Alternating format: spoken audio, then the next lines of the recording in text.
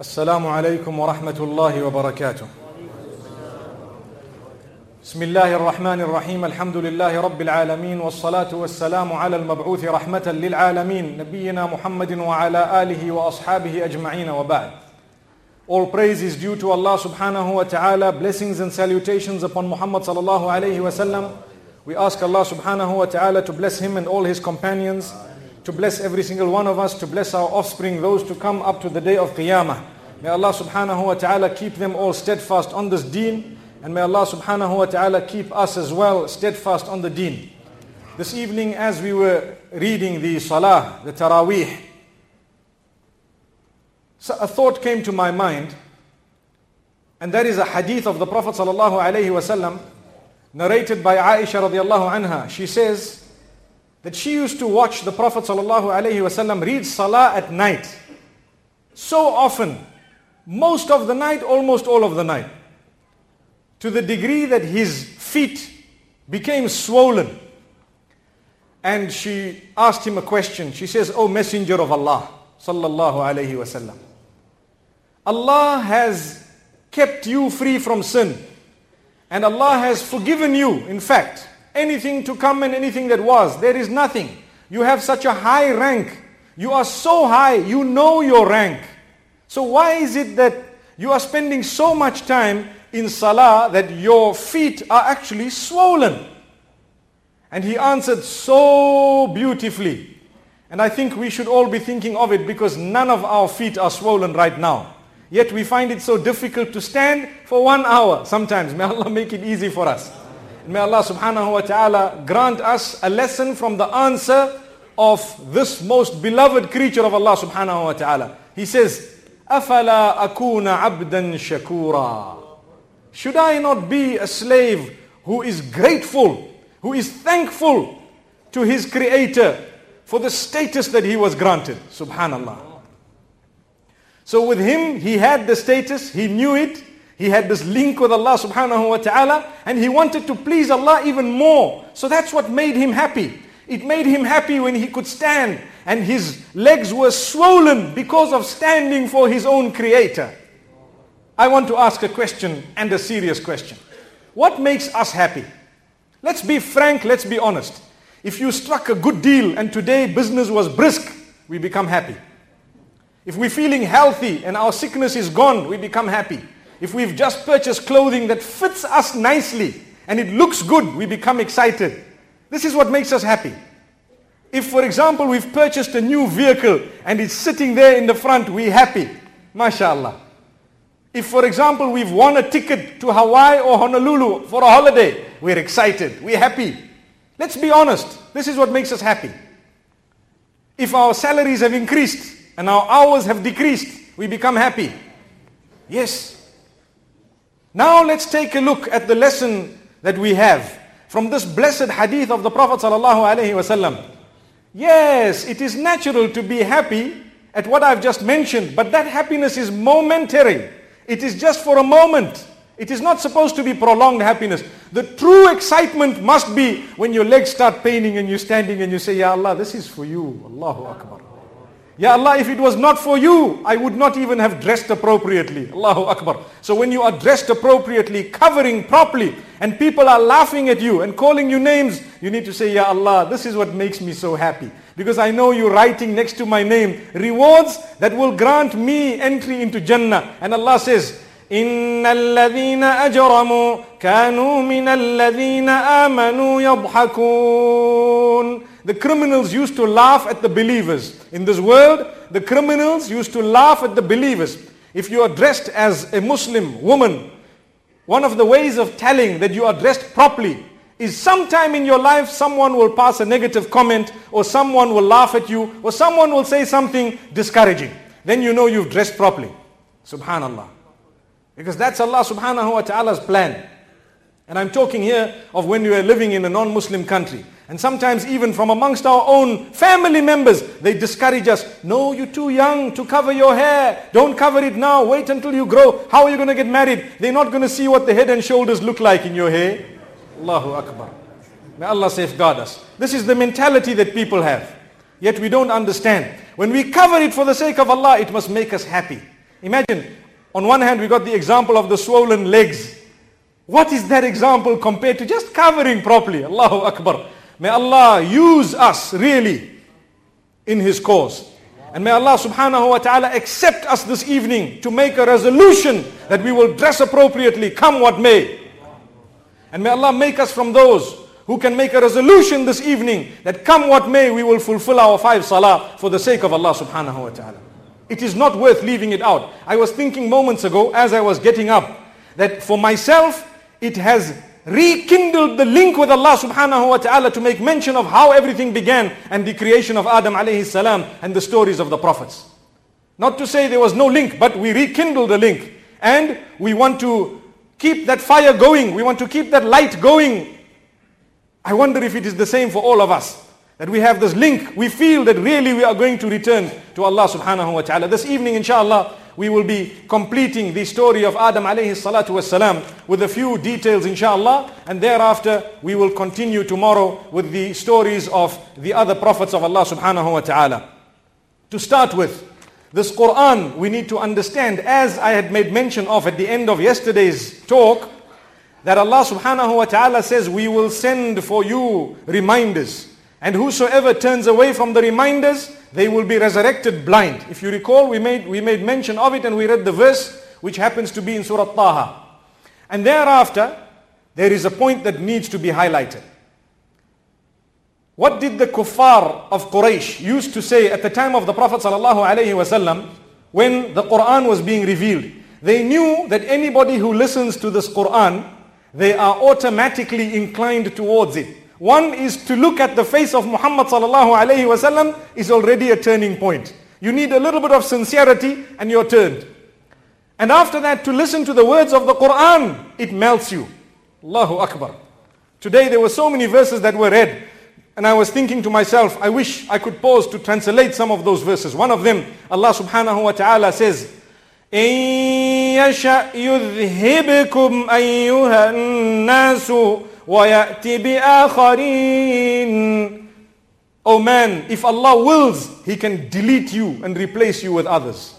If Allah wants, He can wipe you out and bring others. In another place in the Quran, Allah says the same thing. That if you are not going to worship Allah, if you want to turn away from Allah's worship, He does not need you, oh man. He can actually delete you. You know how powerful is that word delete? Imagine if someone had to tell you, I'm going to delete you. And you look at them and say, what? You probably take your gun out for them in this country. May Allah subhanahu wa ta'ala safeguard us. And here Allah is saying, He's explaining how independent He is and how dependent we are. He says, if I so will, I can actually delete you and I can bring others. May Allah never do that to us.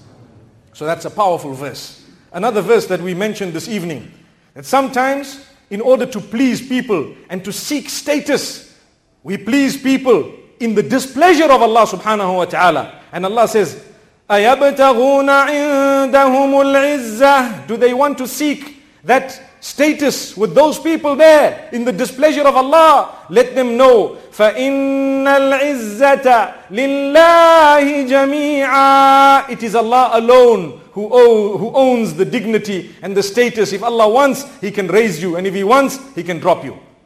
There is no point in pleasing people in the displeasure of Allah subhanahu wa ta'ala. Rather, if the people are displeased whilst Allah is pleased, then alhamdulillah we are heading in the right direction.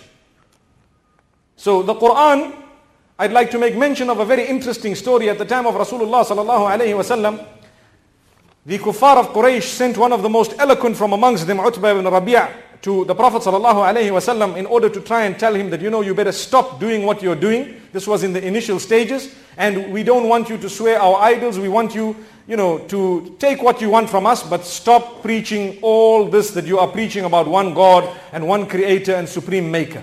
Why did they decide this? Because they were materialistic people. For them, what made them happy? When they had power. They were elected as chairman. They were elected as someone big. They became happy. That was the height of their life.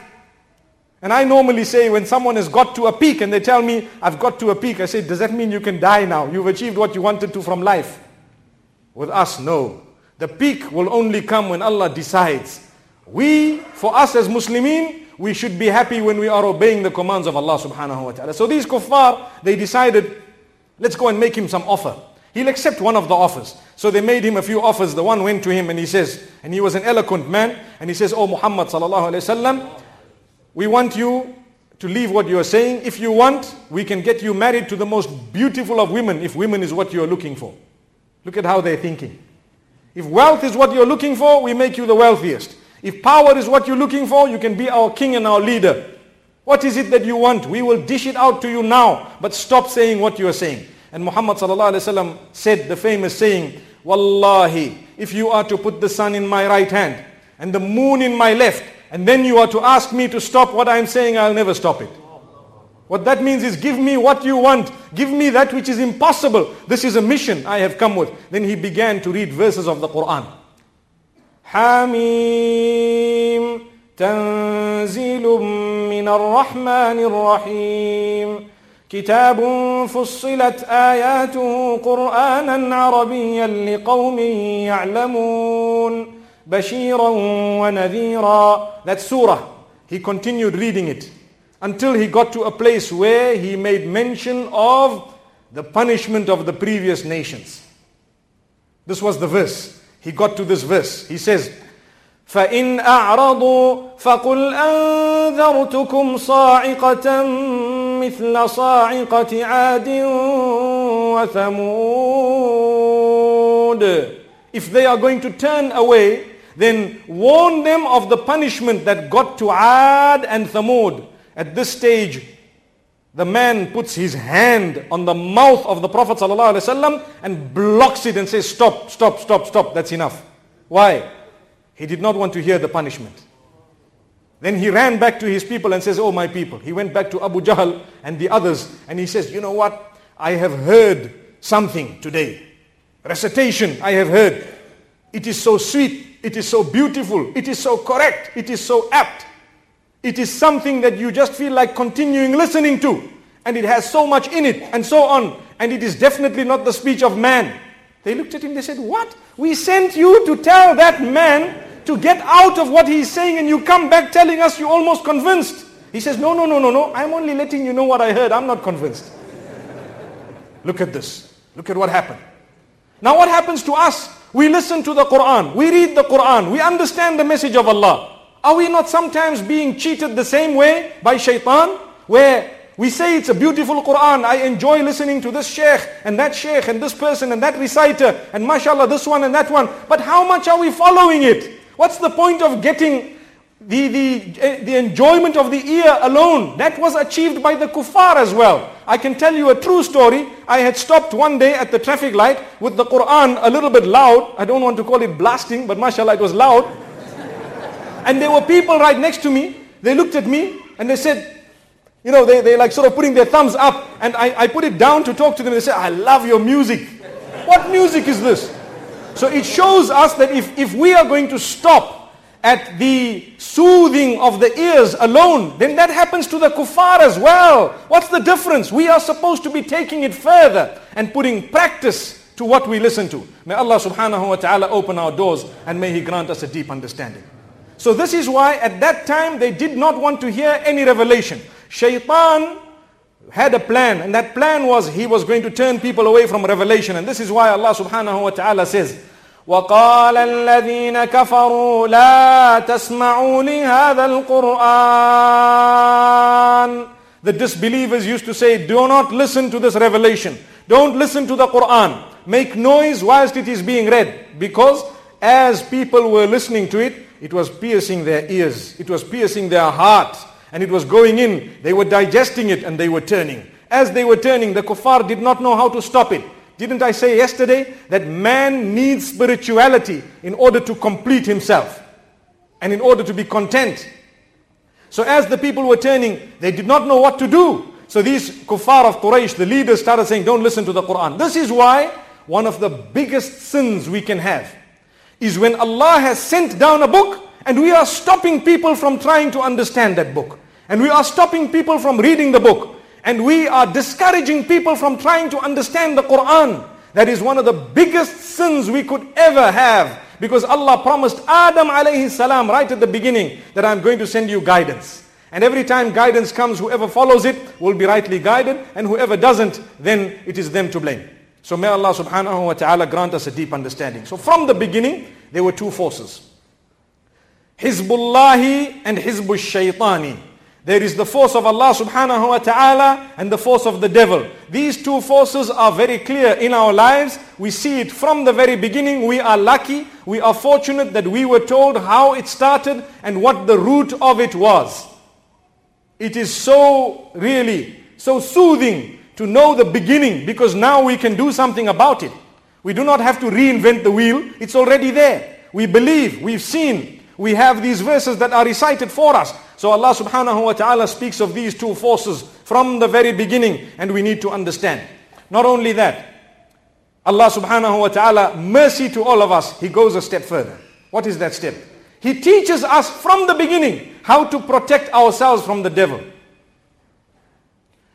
يا بني آدم لا يفتننكم الشيطان كما أخرج أبويكم من الجنة ينزع عنهما لباسهما ليريهما سوآتهما إنه يراكم هو وقبيله من حيث لا ترونهم إنا جعلنا الشياطين أولياء للذين لا يؤمنون.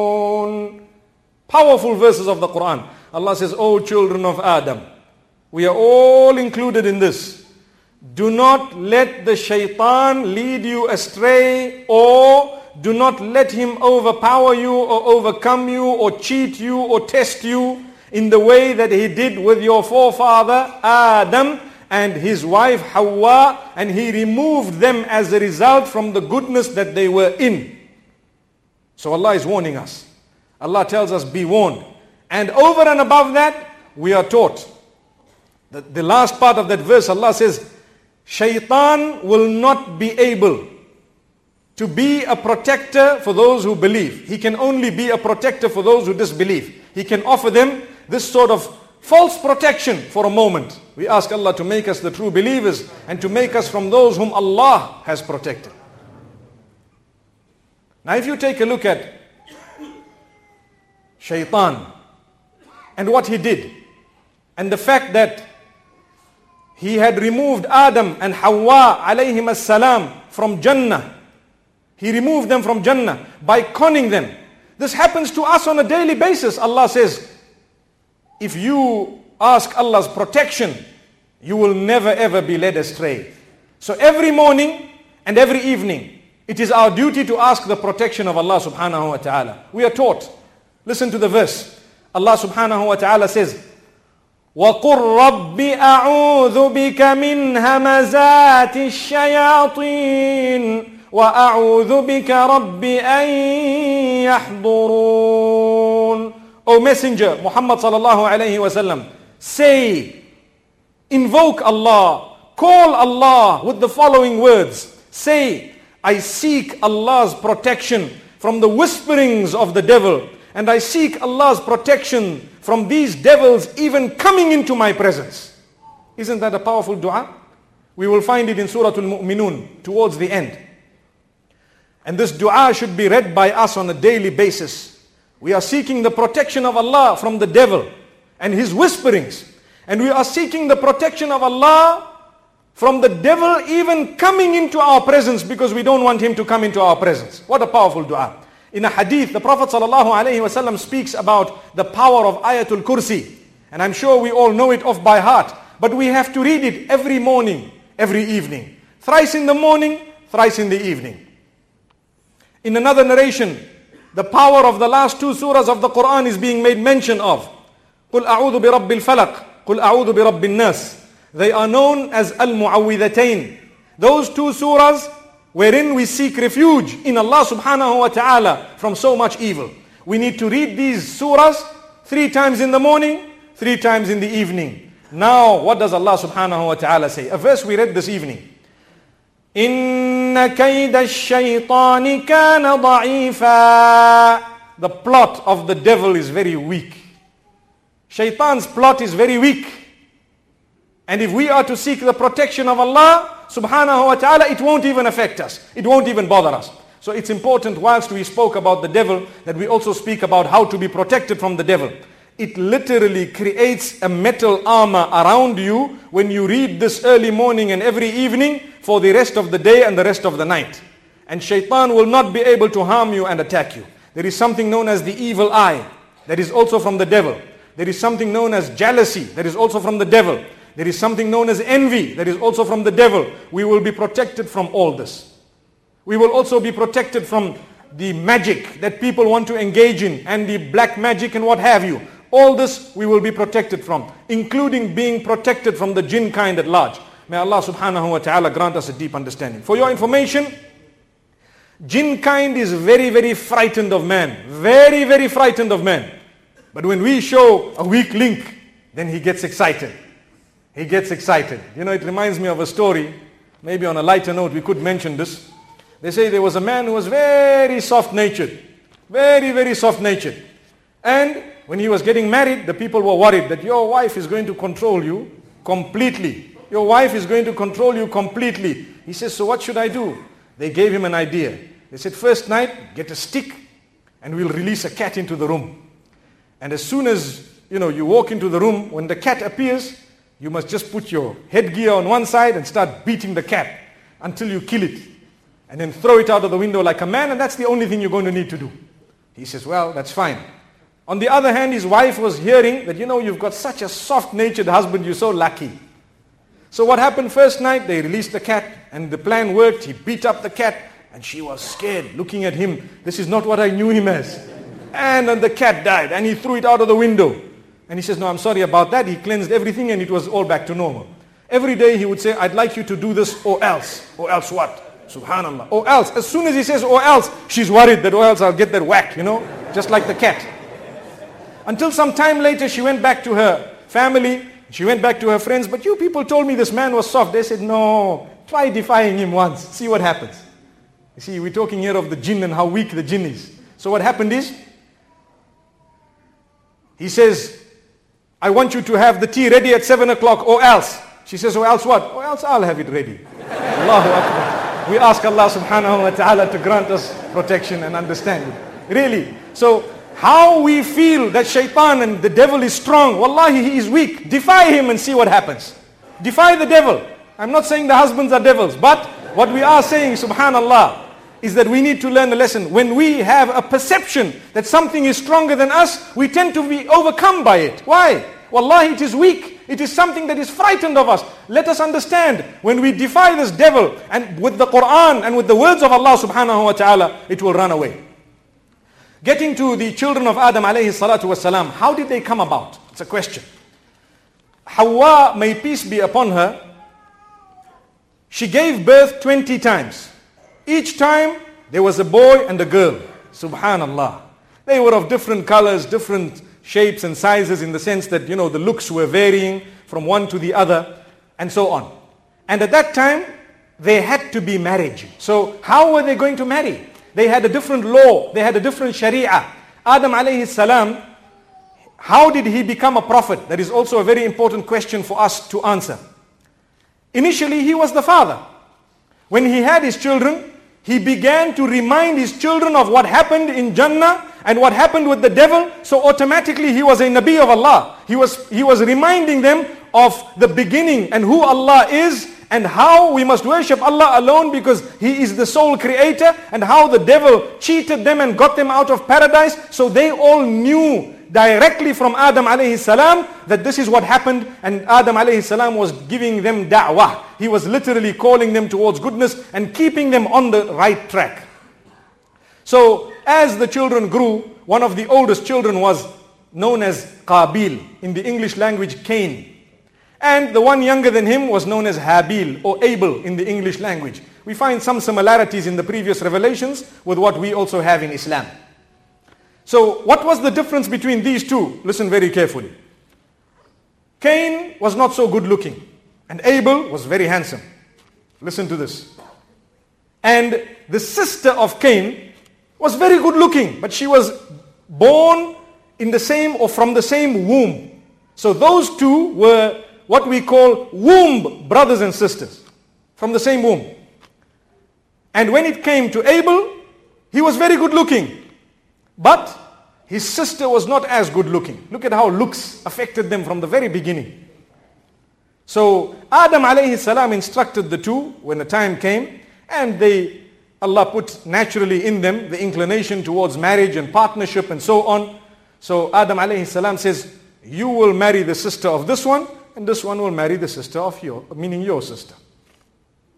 So Cain, his sister was very good looking. He looked at this girl he's supposed to marry, and he says, she's not that good looking. And why must I give my sister to this guy? Why? Imagine the question. I don't want to give my sister. If we read the books of the historians, Ibn Kathir rahimahullah has made mention of what I am saying. He says, Qabil or Cain says, I don't want my sister to go to him, and I don't want to have his sister. I'd rather have my own sister, he's saying. Astaghfirullah. But anyway, that was what went through his mind. And as a result, it created a problem. Look at how marriage up to today creates problems between people. The hadith, the Prophet ﷺ says, إِذَا جَاءَكُمْ مَنْ تَرْضَوْنَ دِينَهُ وَخُلُقَهُ فَزَوِّجُوهُ إِلَّا تَفْعَلُوهُ تَكُنْ فِتْنَةٌ فِي الْأَرْضِ وَفَسَادٌ عَرِيضٌ. If a proposal comes to you from a person whose level of deen you are happy with and whose character you are happy with, then get them married. If you don't get them married, there will be great fitna and fasad and corruption and lots of chaos on earth. Imagine, from the beginning this happened. So Cain was worried about looks, and he says, I'm not going to marry her. Now as the turbulence continued, they went to their father. The father heard about it. He was upset. He tried to explain to them, and he made dua to Allah subhanahu wa ta'ala, and Allah showed him a way out. What was the way out? Allah says, instruct the two of them. One was a shepherd and one was a farmer who had produce. Instruct the two of them to give out a charity. Instruct the two of them to give out a charity. And whoever's charity is accepted will be correct. Now what happened? This is made mention of the Quran. In the Quran, Allah says, وَاتْلُ عَلَيْهِمْ نَبَأَ ابْنَيْ آدَمَ بِالْحَقِّ. O Muhammad sallallahu alayhi wasallam, recite to them the story of the two sons of Adam with truth. إِذْ قَرَّبَا قُرْبَانًا فَتُقُبِّلَ مِنْ أَحَدِهِمَا وَلَمْ يُتَقَبَّلْ مِنَ الْآخَرِ. When both of them gave their sacrifices, and it was accepted from one, and it was not accepted from the other. The question is, why was it not accepted? It is very interesting. We are going to draw a lesson from this. The one who was a shepherd was Abel. He came with a good animal and he put it on the mountain. Why did they have to put it on the mountain? There were no poor people at the time. There's no poor to give the charity to. So the plan at that time, what used to happen is, they used to put the sacrifice on the mountain and then they would go away. When they come back, they would see the fire has eaten one or the other. When the fire has eaten your sacrifice, it means it was accepted by Allah subhanahu wa ta'ala. And if the fire has not eaten it, it's not accepted, it's rejected. So this man came with a very good animal and put it there. And the other brother, Cain, the one who was fighting and arguing, he was a farmer. He had produce. He brought not mediocre produce, but that produce that was now almost rotten. And he put it there and he says, right, this is the sacrifice. And they went away. So one was accepted, one wasn't. It's very simple to know which one was accepted and why. Remember, when we give out our zakah, zakah is not a voluntary charity. Voluntary charity, you can give what you want. But at least try to give something which is reasonable. So for a voluntary charity, you can give second-hand clothes, you can give a little bit of leftover food and so on, no problem, because it is going to be made use of by someone underprivileged. That is a voluntary charity. But when it comes to zakah, don't do that. You need to give that which is good. We are not saying the best. Nabi sallallahu alayhi wa sallam tells Mu'adh ibn Jabal, ittaqi kara'ima amwalihim. That, yeah, Mu'adh, when you go to collect the zakat from the people, don't take the best, but don't take the worst either. Take that which is mediocre, the middle. So when we are giving, let's not give the stock that is expired and say, that's my zakat, I'm going to deduct it from my zakat. How? It's expired. You rather give it as a voluntary charity. Give that which is good, Allah will accept it. You'll see the difference of it in your life. But when we've given the poor wealth, sometimes, we take a look at the 2.5%, a small percentage is zakah. Other churches, they are giving 10% of the salary. Go and find out. Ask people who are following other churches. Happily, they come and say, no, this is 12%, 10 and another 2 from me. And with us, it's only 2.5%, and you find a man scrounging, saying, you know what, are you sure I've got to give zakat on this? Do I really have to? May Allah open our doors. It is from Allah, and wallahi, a charity has never decreased anybody's wealth. That is a hadith. Charity cannot decrease your wealth. How much are you going to use? How much are you going to spend? So when one charity was accepted, the other one wasn't, listen to the verse. قَالَ لَأَقْتُلَنَّكَ He looked at his brother and says, I'm going to kill you. Now, why do you want to kill him when his was accepted and mine wasn't? Allahu Akbar. Now I want to kill him. For what? Again, this is shaitan's plan. Don't look at the root of the cause or the root cause, but go and just blame someone and lay the blame on him and start becoming violent. That's shaitan. So instead of looking at why it was rejected, he decided, right, I'm envious of this man. Firstly, he's good looking. Secondly, he's going to get a wife who's very good looking. Thirdly, his wealth is accepted. And he's a nice farmer. He's got all this, livestock, and he's so happily living and so on. Why is it that I am not? He became envious of his own brother. Does this not happen in some homes? May Allah safeguard us.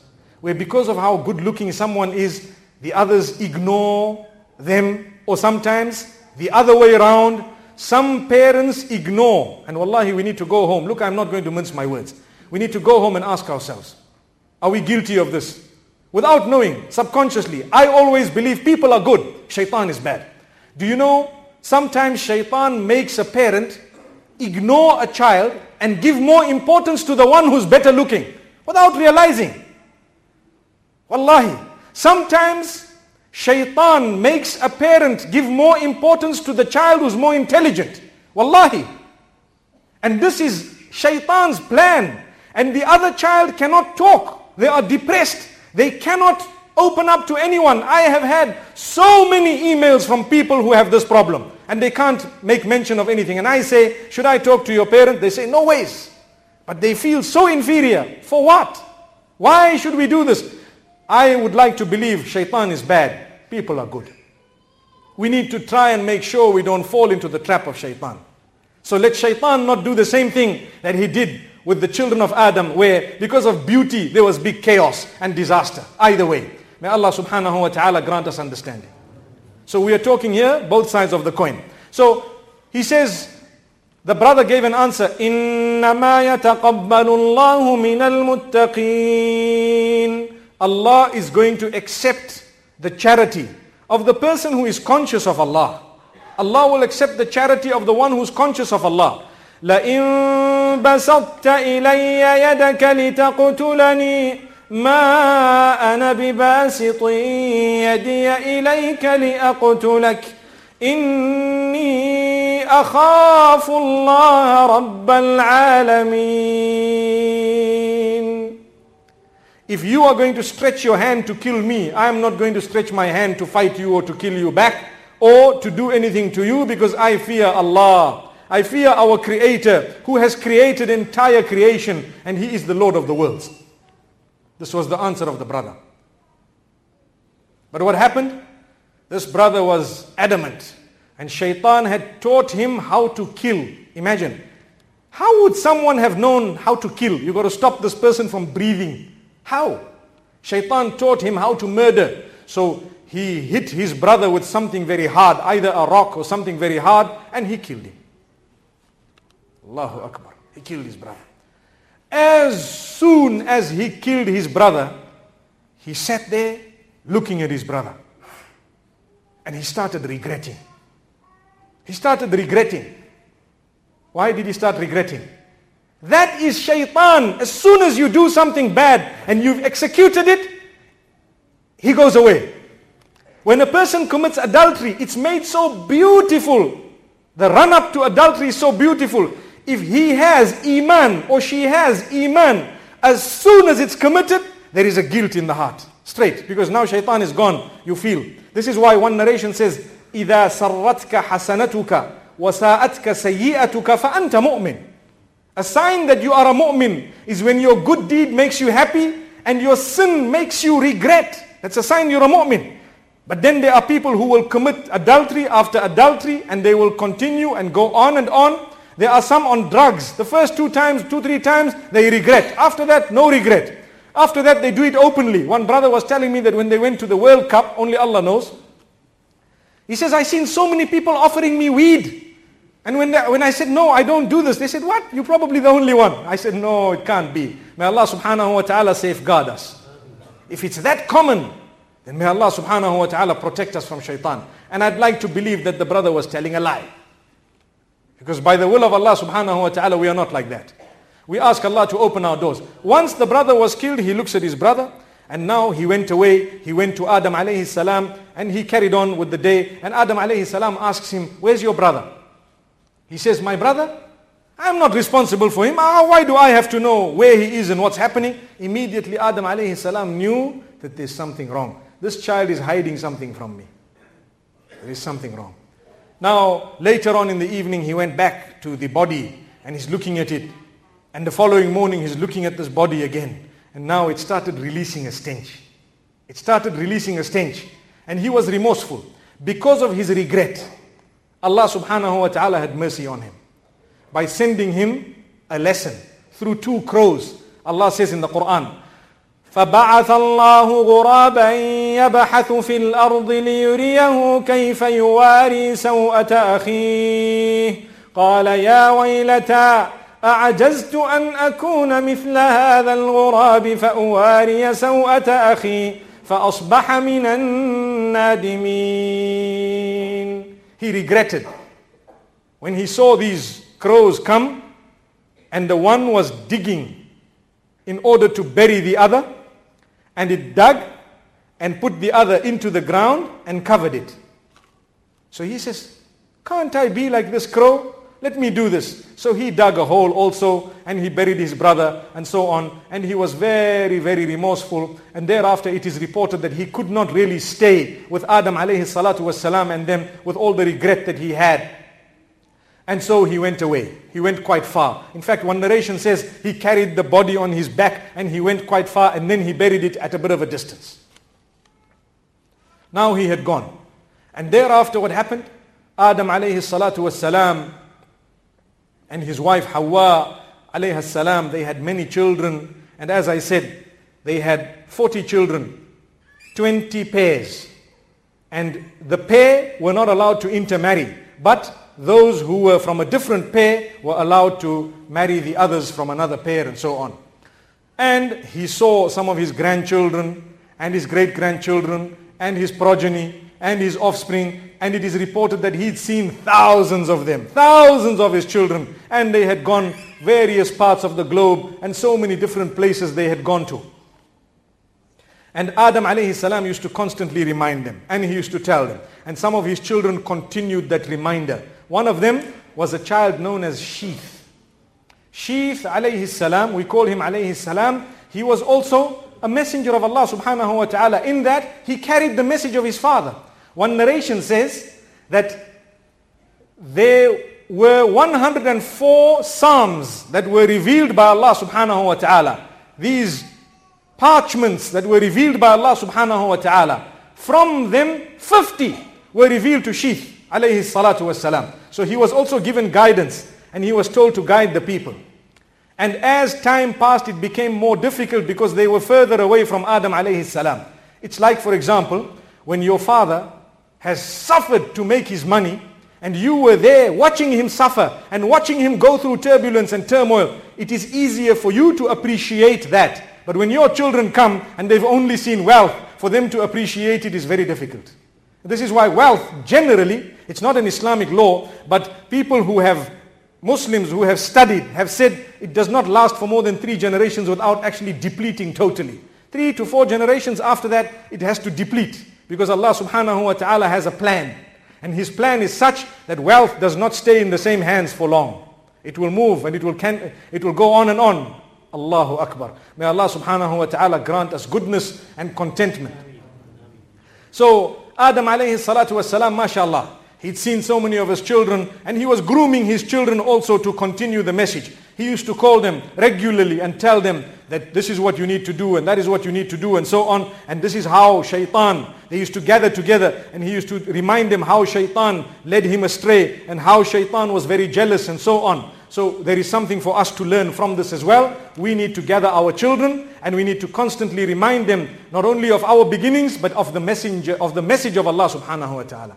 How many of us have sat with our children and told them, do you know, this is what Allah requires, this is how we should be dressing, this is the benefit of this is the benefit of that, this is the downfall that one will taste if they do this and if they do that, and look at this example and that example. Spend the time with your children. It is the sunnah of the prophets, all the prophets, may Allah's peace be upon them.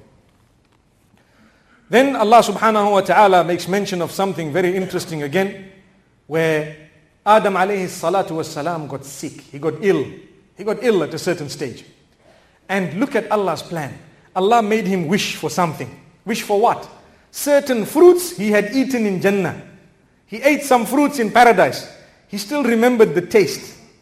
So he was wishing for it, making dua to Allah, saying, Ya Allah, I'm wishing for these fruits. So Allah subhanahu wa ta'ala instructed him that at a certain place you will find something. Not that you will find the fruits, but at a certain place you will find something. But he was unhealthy. He was not healthy enough to go there. So he decided to send some of his children. He says, go to that place and you will find something for me there. So when they went there, they found some angels. A group of angels. What did they have with them? They were dressed in white and they had some tools with them. There was a pick and a shovel and tools to dig. Now these tools were new to the children of Adam alayhi salatu wassalam. They looked. These angels told the children of Adam, we are angels and we want you to go back to your father. He is ill and his time is up. Allahu Akbar. He is ill and his time is up. So they walked with the children of Adam alayhi salam back to Adam alayhi salam. And as they entered, Hawa, may peace be upon her, she recognized this angel is the angel of death. The angel of death. So she quickly started going behind Adam alayhi salatu wasalam, and he says, no, don't worry, move away.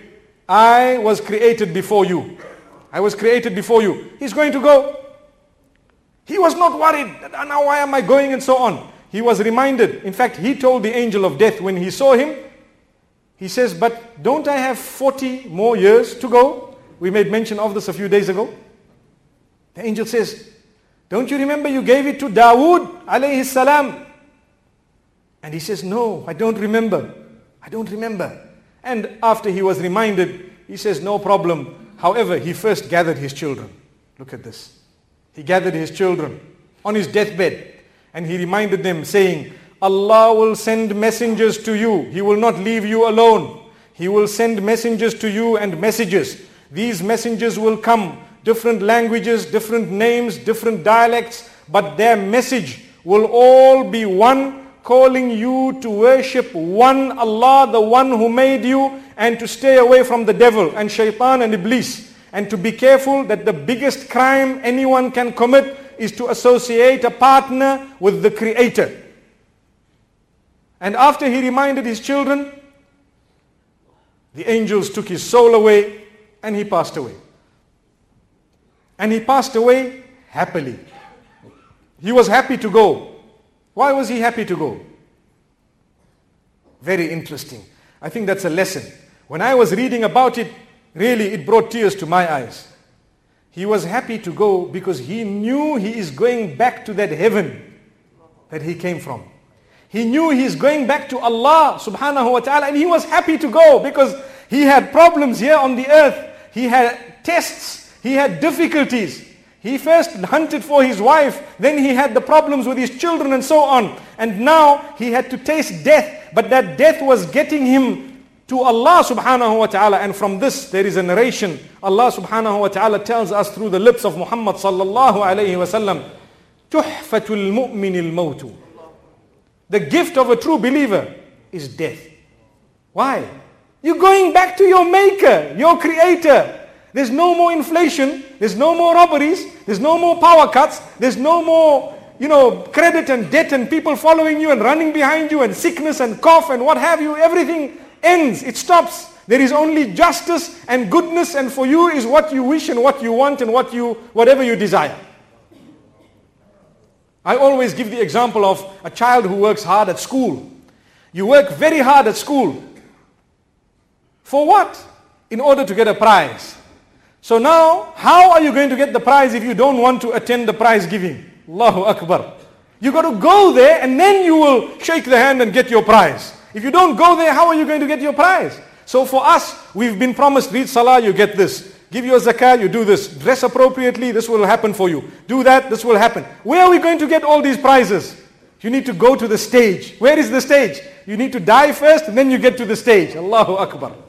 Allahu Akbar. Simple to understand. But still, when we die or someone dies, we become depressed and we start mourning to the degree that we question what Allah's decree was. How can we do that? It is natural to miss someone. It is natural to shed tears of mercy because you're going to miss them. But we never question the decree of Allah. Whatever Allah does is the best. It is the best.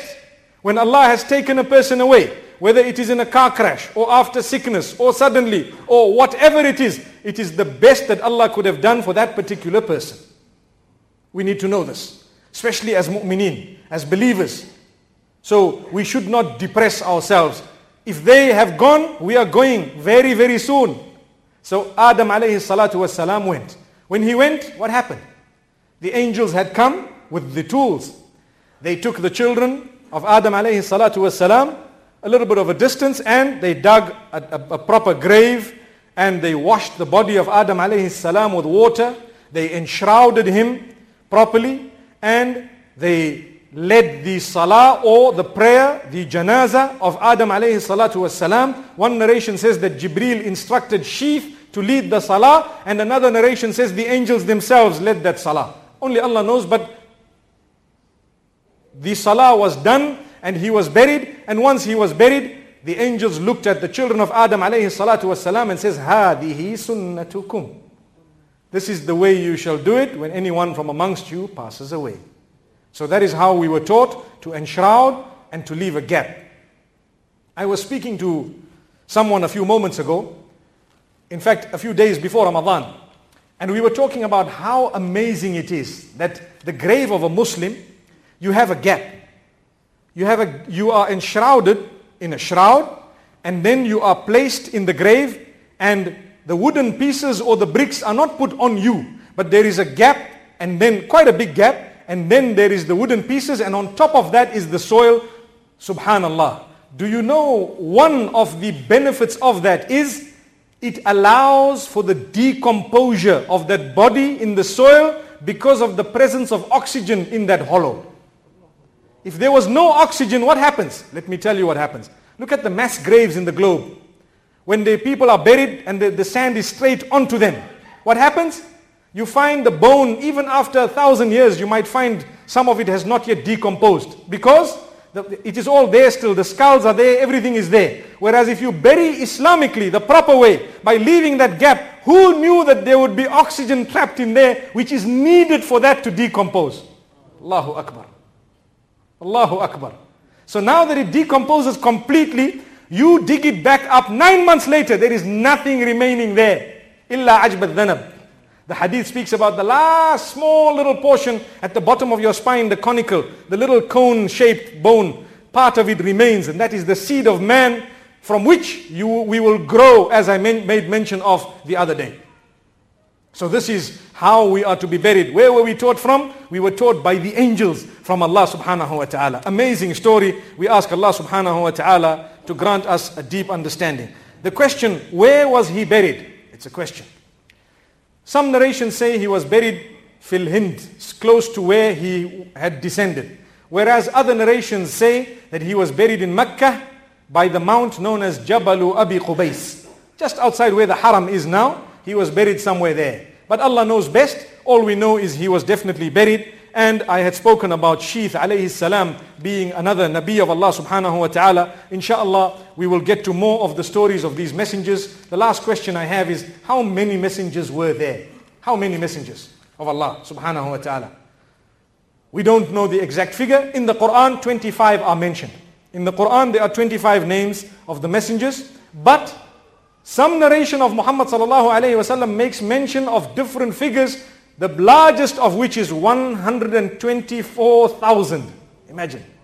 124,000 messengers. We don't know really whether that figure is correct, but we have a rough idea that there are so many. The Quran says, مِنْهُمْ مَنْ قَصَصْنَا عَلَيْكَ وَمِنْهُمْ مَنْ لَمْ نَقْصُصْ عَلَيْكَ. There are messengers, O Muhammad sallallahu alaihi wasallam, whom we have told you about, and we've related to you their stories.